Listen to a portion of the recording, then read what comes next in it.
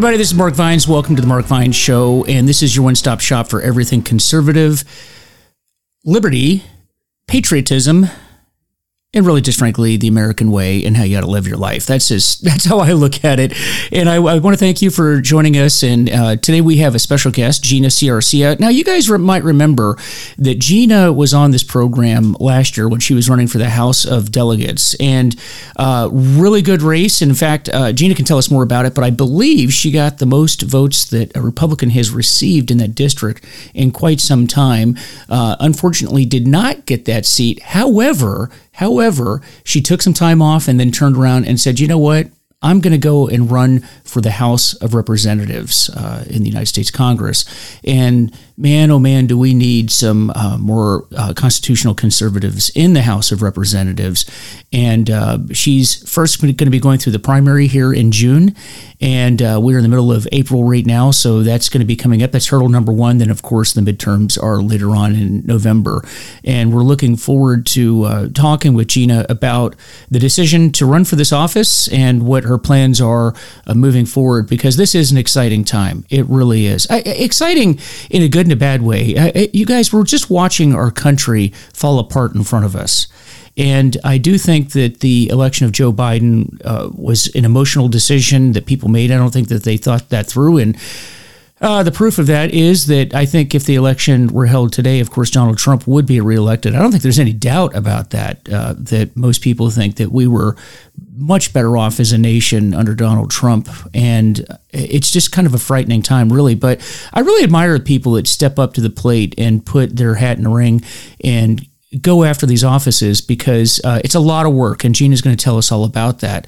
And a lot of work, and, you know, folks, these candidates really need your support, so this is the time to get involved. But enough from me. Want to hear from Gina and her thoughts. So, Gina, welcome to the program. Yeah, thank you for having me. It's great to be back. Yeah, so you're running for the House of Representatives. Yes, I am. Never thought I would do something like this, but I tell folks when they ask me, why am I running? My husband is a retired Marine, 24 years, the majority of that time spent as a special operator, which really means a lot of deployments, a lot of time away from home and time away from our family. We have 5 children. They range in ages from 20 years of age to 7. And really it is my kids' future. I'm a teacher also, so my students' future and my husband's service that prompted me to run. I can't just sit back and watch our country fall apart and not do anything at all to help save it. So I decided to run for the U.S. House of Representatives. And this is District 7, correct? Yes, it is. Okay, tell us a little bit about the district and sort of the makeup and really sort of your approach as to how you're getting your message out in this district. So Virginia recently went through redistricting at the end of last year, and a new 7th congressional district was formed, totally different than the old 7th, and honestly, totally different than what people expected it to be. There were several proposed maps that came out prior to the finalization of the redistricting. And what we got in the end was none of those previously proposed maps. So it really surprised folks, but it's a great district. It's a toss-up really between a Republican and a Democrat. And particularly with the political winds blowing the direction that they are, a Republican has a good chance of winning this district. So geographically, it includes the eastern half of Prince William County, all of Stafford County, King George, Fredericksburg, Caroline, Spotsylvania, Culpeper, Orange, Madison, and Greene counties, and a little tiny sliver of Albemarle County. So geographically, it's quite large. The majority of the voting population resides in that eastern half of Prince William County where I live and Stafford County. So we put those two areas together and you've got half of the voting population there. So you have a mixture of your DC exurbs and rural counties such as Madison and Greene, where there's quite a bit of agriculture. Any idea how in the general election for president, what was the makeup? Do you know, as far as the presidential vote? Yeah, so estimations are that Trump would have lost this district by about 10 points. However, Youngkin won it by about 5. So I think it's kind of interesting because I think there was in that interim period, of the year of 2021, like you said, there were some people who regretted their votes for Biden. And so when you take things that, I guess, highlights, maybe you could say, of the Biden administration in 21, such as the withdrawal from Afghanistan and how devastating that was for people, and shocking in so many ways. And then you take things like the economy and the price of energy. People had a change of heart, a real change of heart. Oh, and it goes beyond those issues. I mean, it's inflation now, the defunding of police, the rise of crime, the border. Interestingly enough, in the State of the Union address, for those of you that have watched it, and it's amazing. I point what I'm about to say out to a lot of people. I've yet to actually run into a person that actually watched the State of the Union address. And so I have to point out to people what was actually in it, because I think I was one of 5 people in the country that actually watched the State of the Union address. But he said that something needs to be done about the opiate epidemic. And I haven't heard that talked about in quite some time. Now, I find that interesting because the president mentioned the opiate epidemic needs to be dealt with, but yet we have open borders, and they have absolutely no intent of closing the borders, because anytime you have the governor of Texas trying to take matters into his own hands, and the Biden administration's going after him, trying to get him to stop doing anything about the borders. And of course, the mask mandate was just lifted for airlines this week, as a matter of fact, and the Biden administration's attacking the airlines for that, and they're trying to overturn the ruling. So we're absolutely going in the wrong direction. And when you go out, Gina, and you talk to the people in your district, the voters, how are they feeling about this? What's sort of the temperature out there? Well, you mentioned the State of the Union address, and I did watch it briefly. I maybe turned it on for about 15 minutes. I know it's tough, isn't it? It's very tough, because it seemed like he was talking about a different country than the one I live in. Right. And so out of just disgust and frustration, I turned it off. There's, constant inconsistencies with this administration. For instance, he did bring up the opioid epidemic, which was surprising because it is a serious problem. But like you said, the border is not being closed. It's wide open. Right. Where do you think all this fentanyl's coming from? Exactly. And it's pouring across that southern border, and it is killing American citizens. In fact, it is the greatest chemical attack that Americans have ever been subjected to, and we are doing absolutely nothing about it, which to me is unconscionable.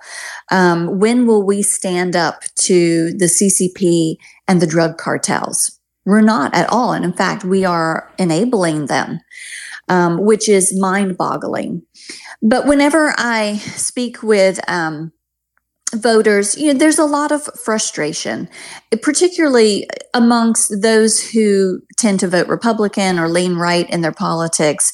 They see the perilous situation of our country, and they're really deeply concerned.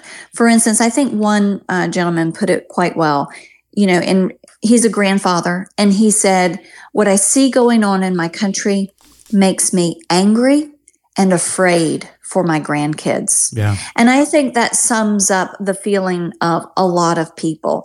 They're angry about the things that they see. For instance, again, the inconsistency with the Biden administration. you are going to appeal the decision to remove the mask mandates from public transportation, yet you're going to let Title 42 expire. Mm-hmm. It logically, it doesn't line up, right? And they do these kinds of things all the time. And it makes people angry, but it also makes them extremely fearful about what the future brings and what kind of America their kids or grandkids are going to inherit. I feel exactly what that gentleman said. And like I said earlier, that's why I decided to run for Congress. I'm afraid for what kind of America my children are going to have to live in when they're, say, my age. And I'm also angry that the years and years of military service that my husband and our family have given to this country honestly seems to be, in many ways, for naught. Or we have an administration that just, well, for instance, the withdrawal from Afghanistan was a clear indication that he did not care about how that affected folks who have spent 20 years fighting in Afghanistan. My husband was one of the very first members of the military to enter Afghanistan after September 11th. And he was on one of the very last flights out. So we have spent our entire young adult lives with Afghanistan being a constant theme, if you will, or a constant part of our lives. And to just flippantly withdraw in the way that we did, in a way that was so dishonorable, so careless, reckless, and there's so many adjectives you could use to describe that withdrawal. It was really a kick in the teeth.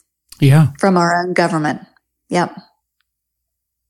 Well, and a lot of the people that are out there, and I know the frustration, and I feel that, by the way. I have spent my entire adult life working for the government in one form or another. And it's funny that you mentioned that it just seems like, 20 years just kind of thrown away. I know a lot of it because I talk to a lot of veterans and active duty military people as well. And that's the feeling. It's like I devoted my whole life for what? For this. Mm-hmm.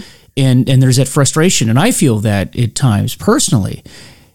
And so the question is what to do about it, because a lot of the people that you talk to, and maybe your husband and the voters that you're talking to, they feel this sense of powerlessness. But there is one thing that you can do. At this point, there's really only one thing that you can do, and that is vote. We do have that. And it's astounding to me how many people in this country do not vote, even in the general election, which is the most popular election.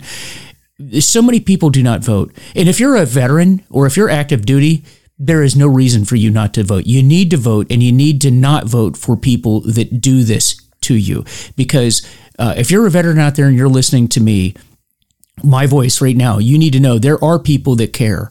And Gina here is one of the people that cares about veterans and cares about you and cares about our foreign policy and what's going on overseas. You need to get people like this in office so things like our withdrawal, that embarrassing withdrawal from Afghanistan, does not happen again.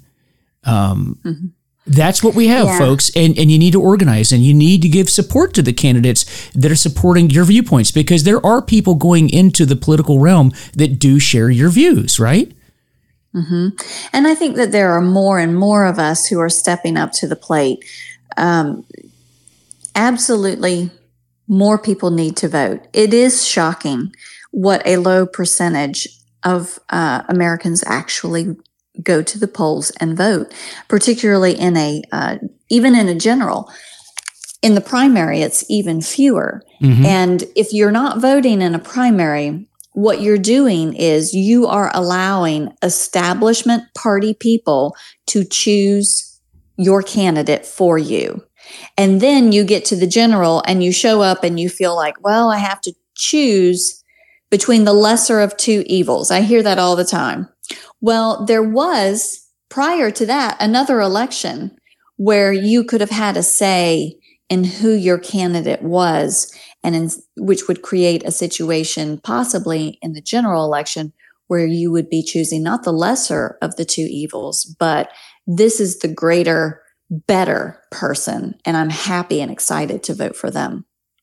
That's a really good point. Extremely active. That's a good point. And folks, for those of you that don't follow politics, Gina and I follow politics quite closely, and most people don't, and nobody expects you to. Okay, but you raise a very, very good point here.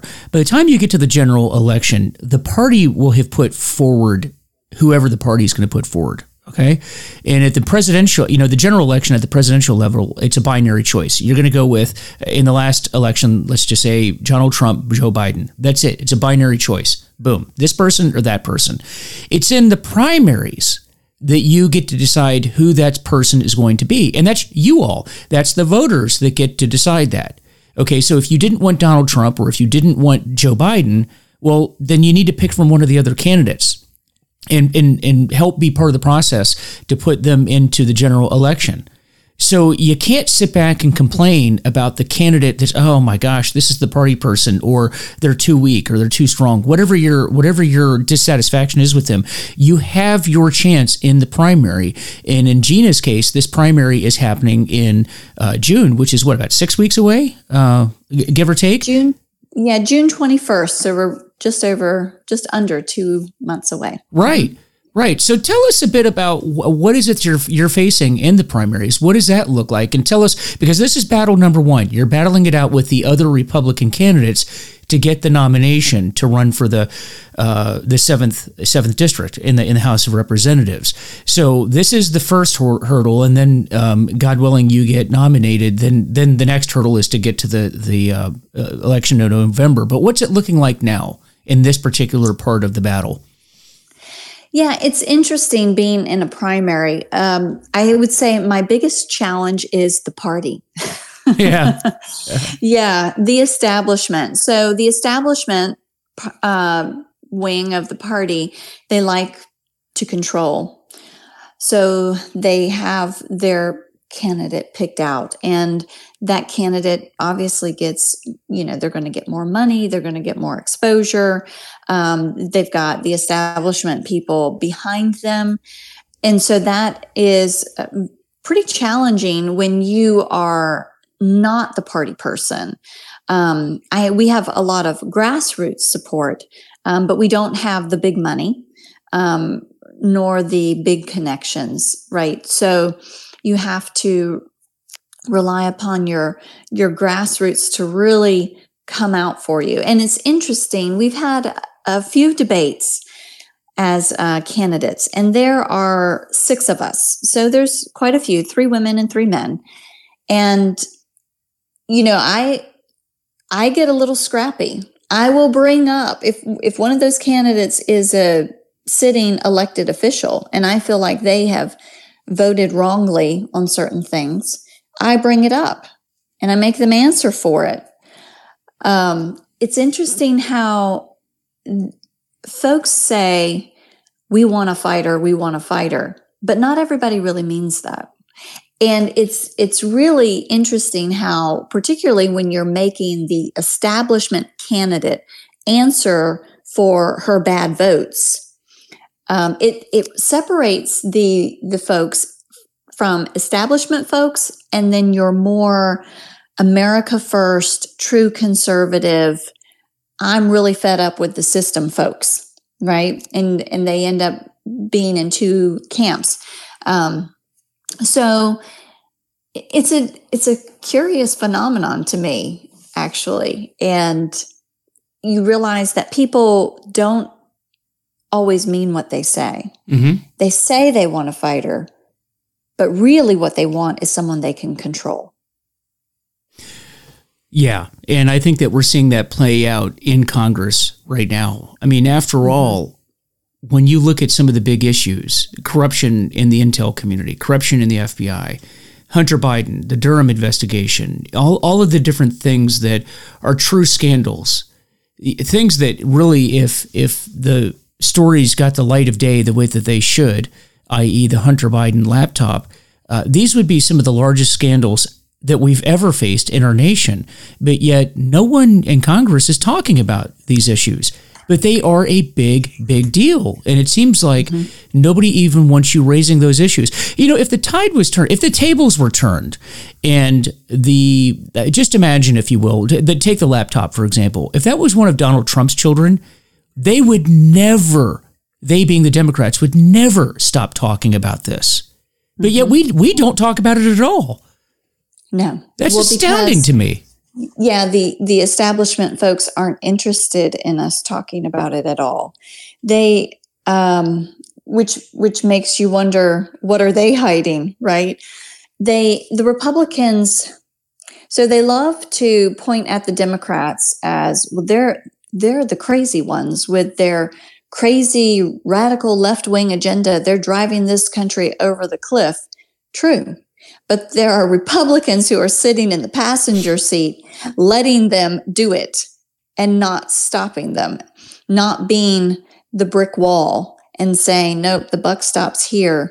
And so there's a lot of go along to get along, don't rock the boat.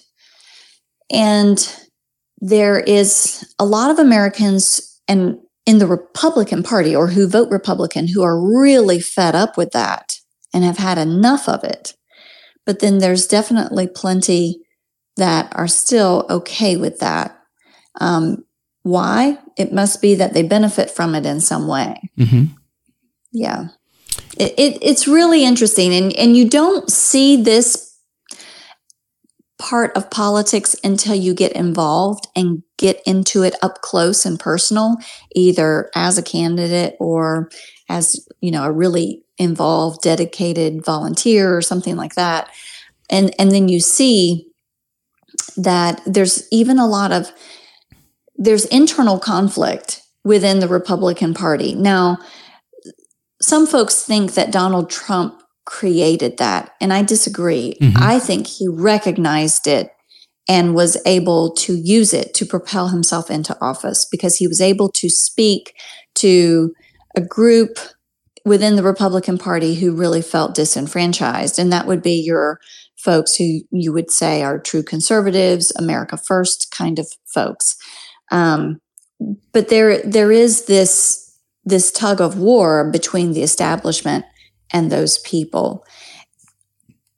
There is, I think they're really, a third party is not really a viable option. No. I don't see. And what will happen eventually is, and time will tell, within the Republican Party, it will either become one thing or the other, right? Just like Lincoln's House Divided speech. It's really great to think about how he points out something.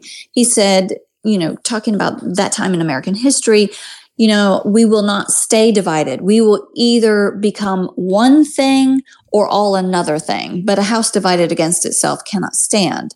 So that's something to keep in mind, whether it's talking about America at large or talking about the Republican Party. You're either going to become one thing or another thing. And it will be interesting to see with both America and the Republican Party what that thing becomes. I agree with you. There's a lot of people in my circles that really think that we need to move towards a third party.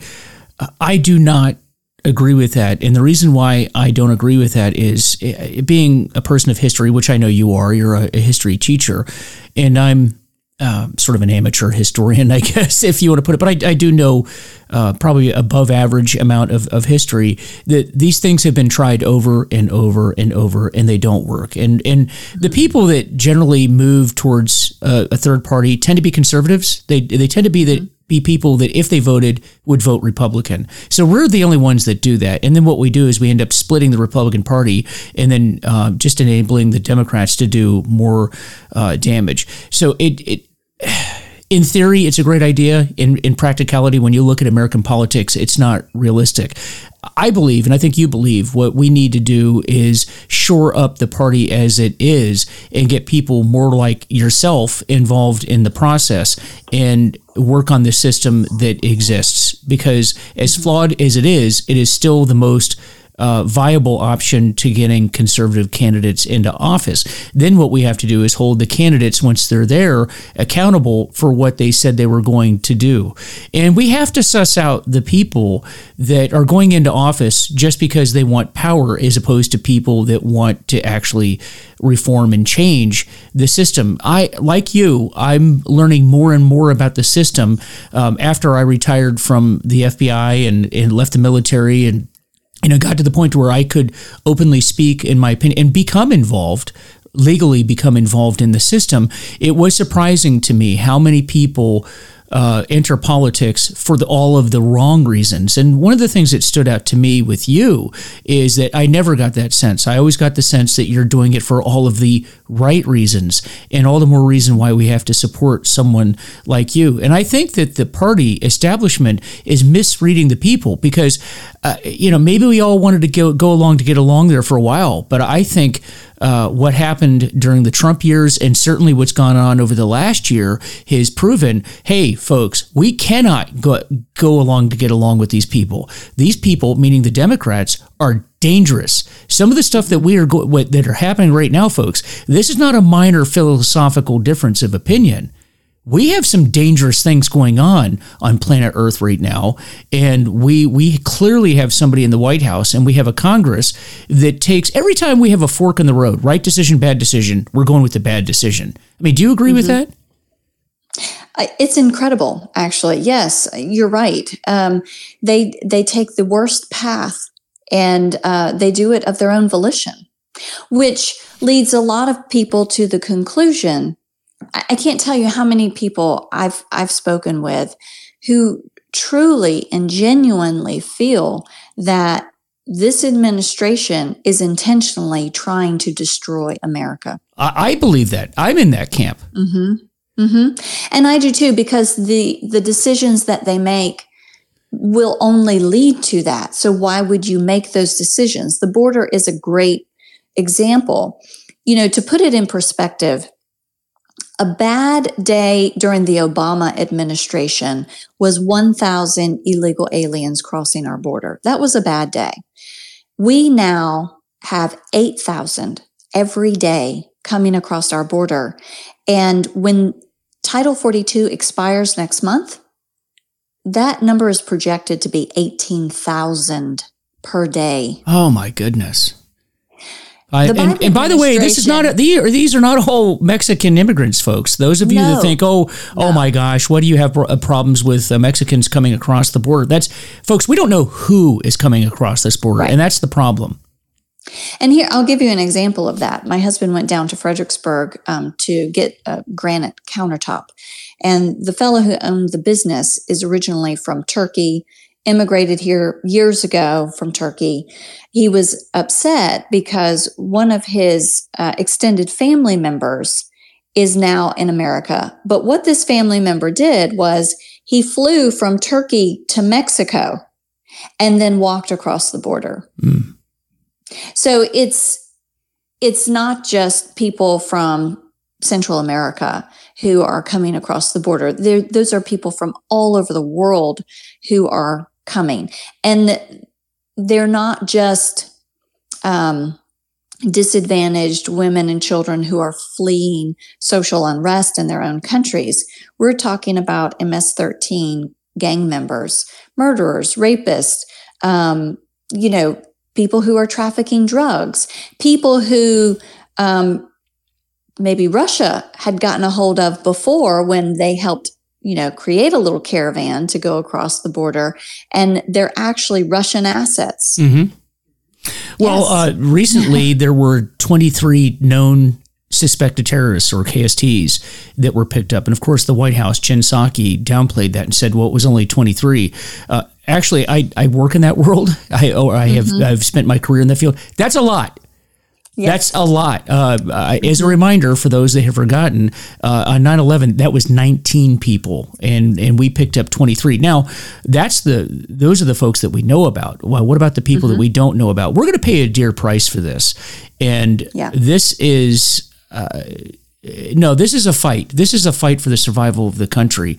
And when things turn around, and then we're going to have to deal with the issue once the tide is turned in the political world, and we have people that care about the country and are going to honor the Constitution and the nation's laws, then we're going to have to deal with, well, what do we do with all these people that came across the border and we don't know who they are or what their intentions are for being here?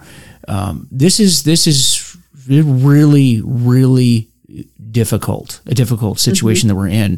And November can't get here fast enough because we need to change the tide. But again, before November, hurdle number one is to get through the primaries. And, Gina, so what's sort of the strategy for you, if you will, or the outlook over the next, again, about 6 weeks, give or take? This is going to be a big push. What are you concentrating on? What do you have lined up coming up?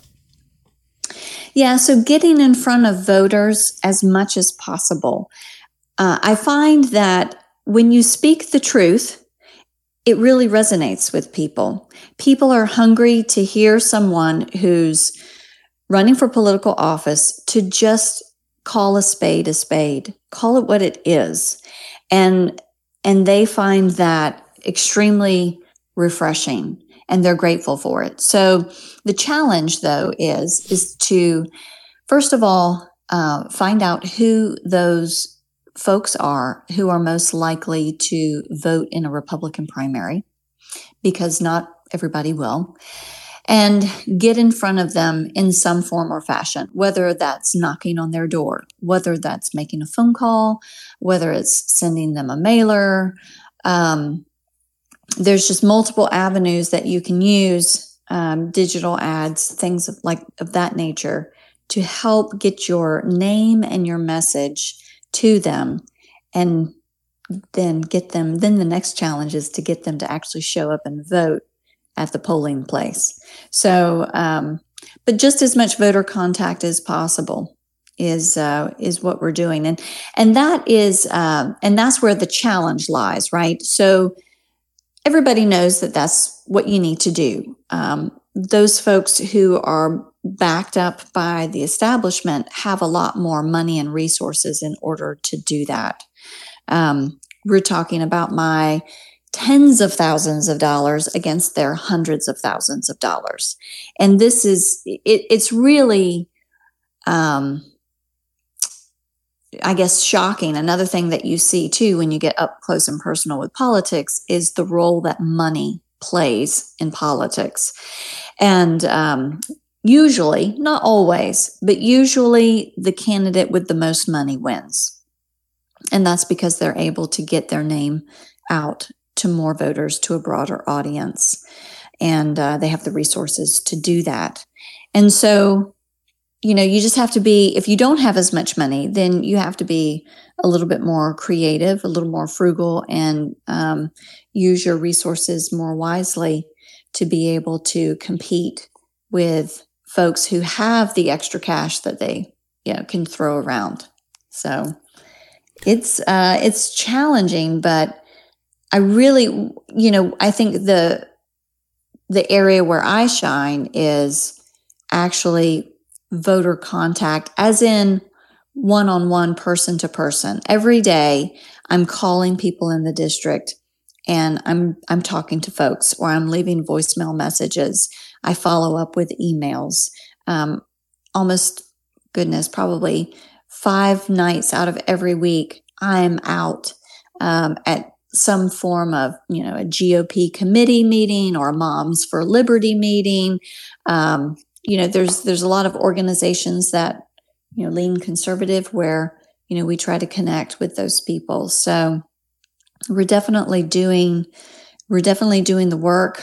We've just started up our door knocking program, and we're going to be knocking thousands of doors over the next 2 months. So we've got signage that we're putting out to help get the name out there. So it's a lot of work, but I really enjoy mostly talking to the voters and listening to them. I can't tell you how many people have told me, wow, I've never had a candidate for Congress call me before. And I always ask them, what are some of the most, important things to you right now at the federal level? And I almost always get the reply, well, just one. And, I kind of laugh because there's so many issues right now. Take your pick, know? Yeah.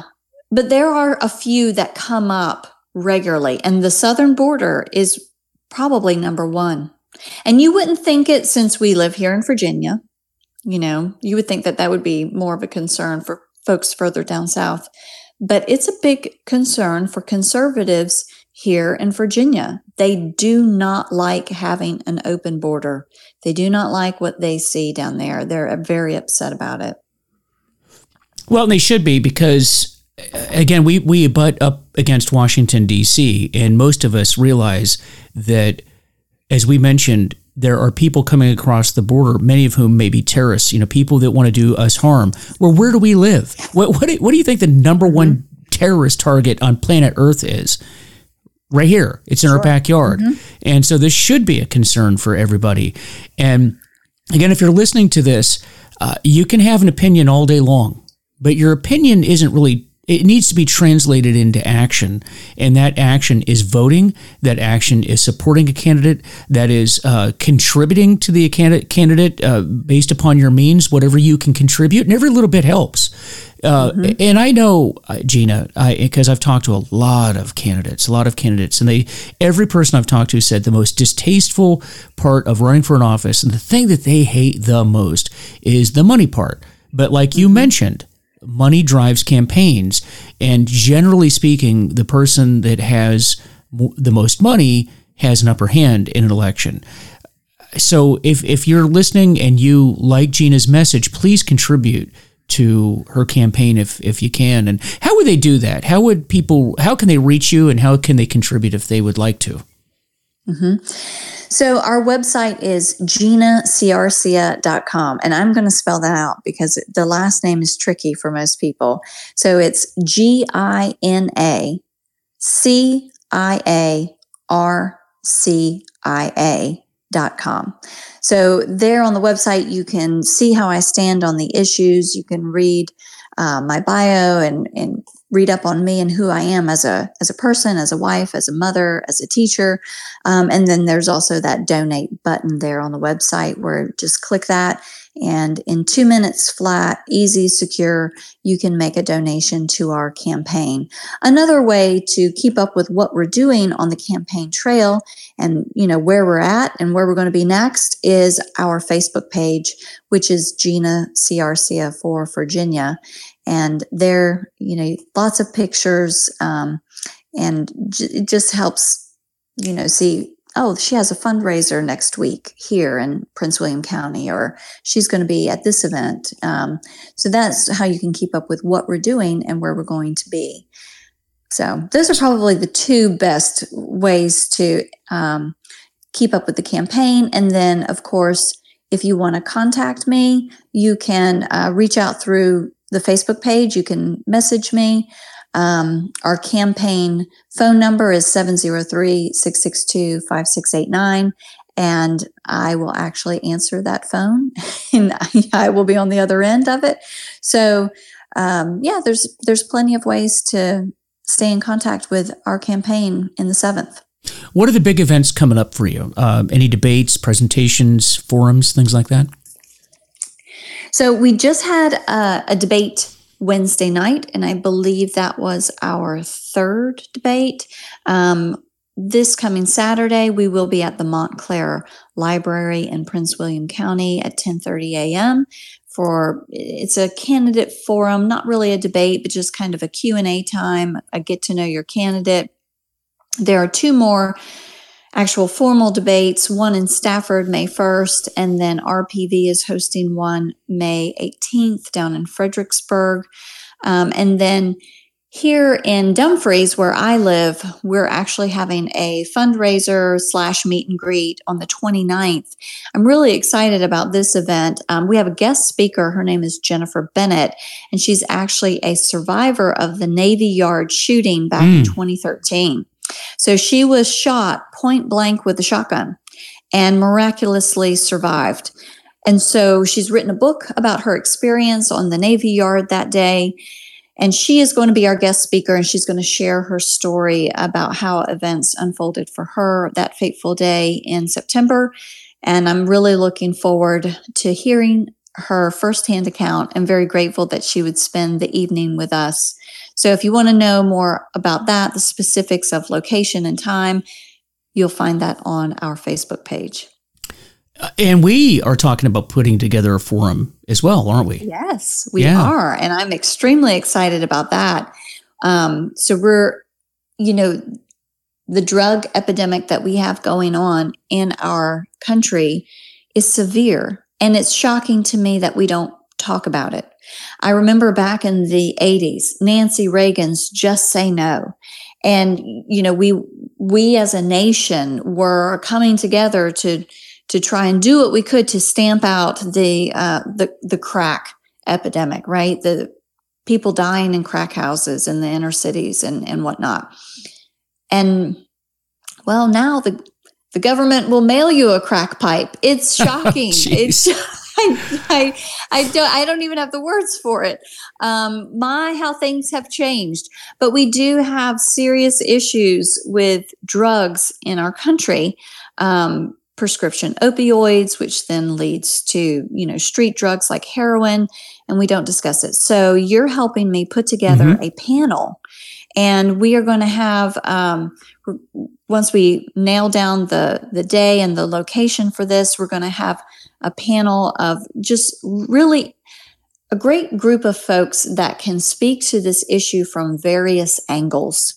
Whether it be law enforcement, whether it be someone who is a recovered addict, whether it's someone who has lost a family member to drugs. And I'm really excited about let's talk about this problem, because we can't even begin to tackle it until we start talking about it. Yeah. Because it's so huge and pervasive. And so I'm really thrilled to have your help in getting these folks together and really talking about an issue that affects our community. Yeah, and I'm excited about that too. Some way is affected. I'm with you, Gina. This is the great sort of shadow secret, which is not so much a secret in the United States, and that is that we do have not only an opiate epidemic, but an addiction epidemic in the United States. And politically, we are moving in the wrong direction. Gina and I, a few weeks ago, had a very long discussion about that we are moving in the absolute wrong direction when it comes to addiction treatment centers, the legalization of marijuana, how do we regulate doctors, the companies that make these various drugs. It's a very complicated issue, and it kills more people. More people died from addiction over the last couple of years than died from COVID. But you would never know that because nobody ever talks about it. And I think that part of the reason is because the people that suffer from this, the families and the addicts themselves, are just conditioned, because of the stigma, to not talk about it. But yet it needs to be talked about. And this forum is going to address that issue. I will be there. And for those of you that listen to this program, that's the field I work in right now. Believe it, as much as we talk about politics, my actual field that I'm in these days is the addiction world. And I just spent the last year working at a treatment center and had a front row seat to the devastation that this issue has brought to the public. And we're going to do a forum on this because I think the public needs to hear from people that have experienced this, whether it's addicts themselves, and there will be at least 2 so far on people who are in recovery from addiction, I should say, on that panel, a family member of someone that has suffered from an opiate addiction. And of course, Gina will be there to give her 2 cents politically on that. And then we're hoping, and this is the one person we're trying to nail down, is somebody that's in active law enforcement now to talk about how the addiction issue has devastated the law enforcement community and what we can do about it.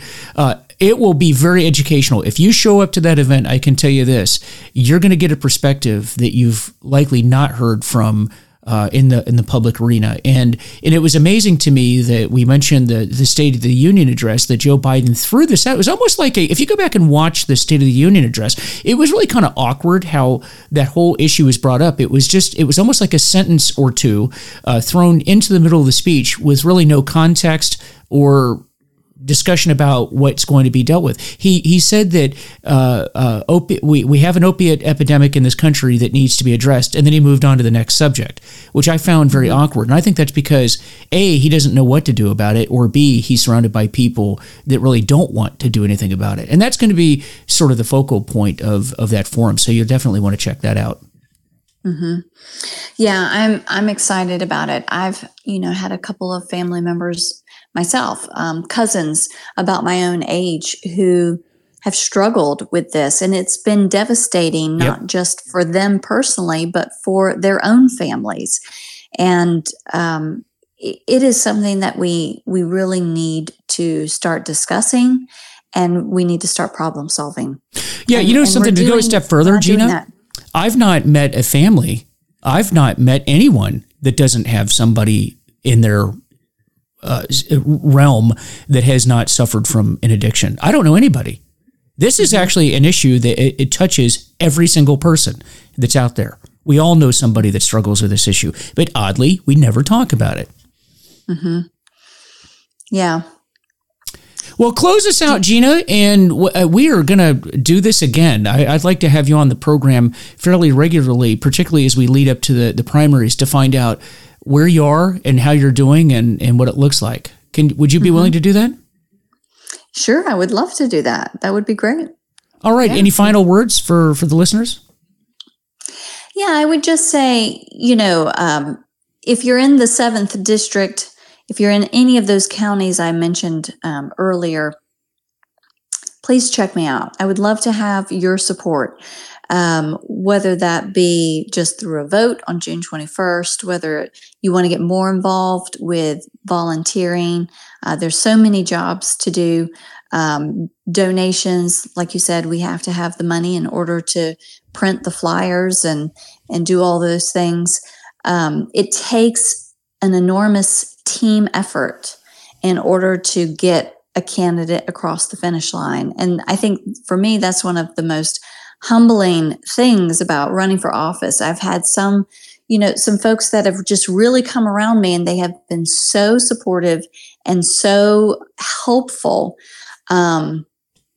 You just think, wow, I am incredibly grateful for you, because you realize it in no way is a one-man show. And so if we want to turn around our country, because the ship is sinking, let's face it, she's going down. I don't think, though, that that we can't salvage our nation. I don't think that we've gone over the cliff and it's too late. There is a chance that we can completely turn things around in America. I know we can, but we have to work together to do it. If we are waiting for, a savior of sort, if we're waiting for Trump to come back into office and then everything will be okay, or this person to get elected, that's not the right approach. We as Americans have to take ownership of our country, and we have to be the ones who set the ship aright. So we have to work together to do that. And there are some of us like me who are willing to, be the candidate and hopefully be the elected official and go up there to Congress. Trust me, I'm going there with eyes wide open. I'm going into a pit of vipers, and it's not just the Democrats who are the vipers, nope. Right? There's people in your own party. And, it's not going to be easy. And I know that it's going to be tough, but I'm willing to do it. I'm willing to go up there. I'm willing to take the hits, right? To be called the names, to be singled out, to, people say, well, she's this ultra right winger kind of person, whatever. I'm willing to take those hits for my constituents. Yeah. I'm willing to do that. Yeah. I tell you, I was talking to my wife just the other night about how people like you and some others that are throwing themselves into the pit and willing to do the fight. And when you get up close and personal to politics and you see just how nasty it is, and like you said, it's not just the Democrats, it's people within our own party. And the fact that you're willing to go into the fight, people sit on the sidelines and criticize all day long. But, folks, you have to respect the fact that people like Gina they're not just talking about it, they're doing it. And you can criticize all you want, but she's doing the fight.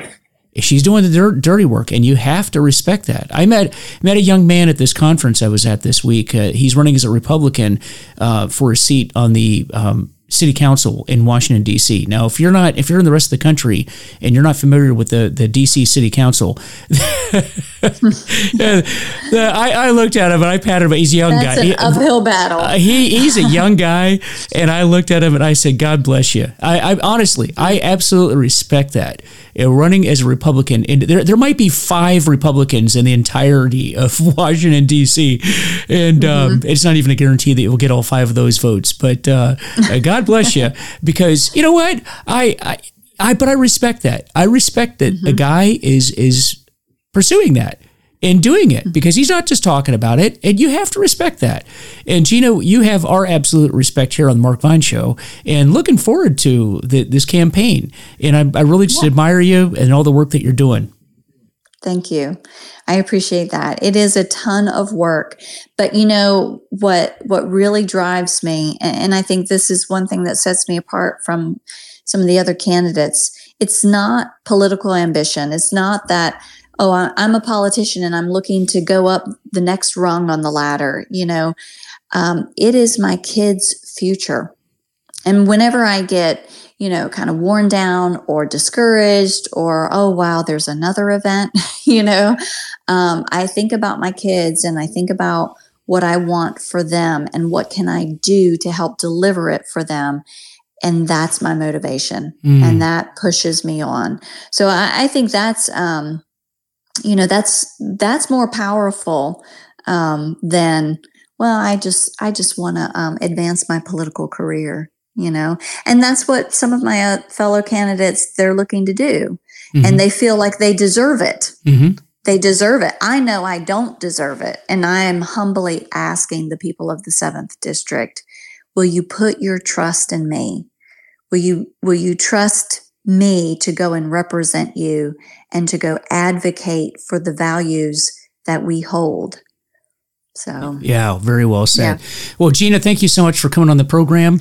And once again, folks, this is Mark Vine's the Mark Vine Show. Check us out on Facebook and Twitter, the dreaded Twitter. We'll see what's going to happen with Twitter here, Parler and Rumble and all those different sites. Folks, with that, once again, just thanks for joining us on the show. And we are going to be talking with Gina again and discussing the issues that are important to you, important to the nation. And really look forward to it, folks, because the fight is just beginning. And this is going to be a very, very interesting election season. But first and foremost, the primaries in June 21st. Be there, vote.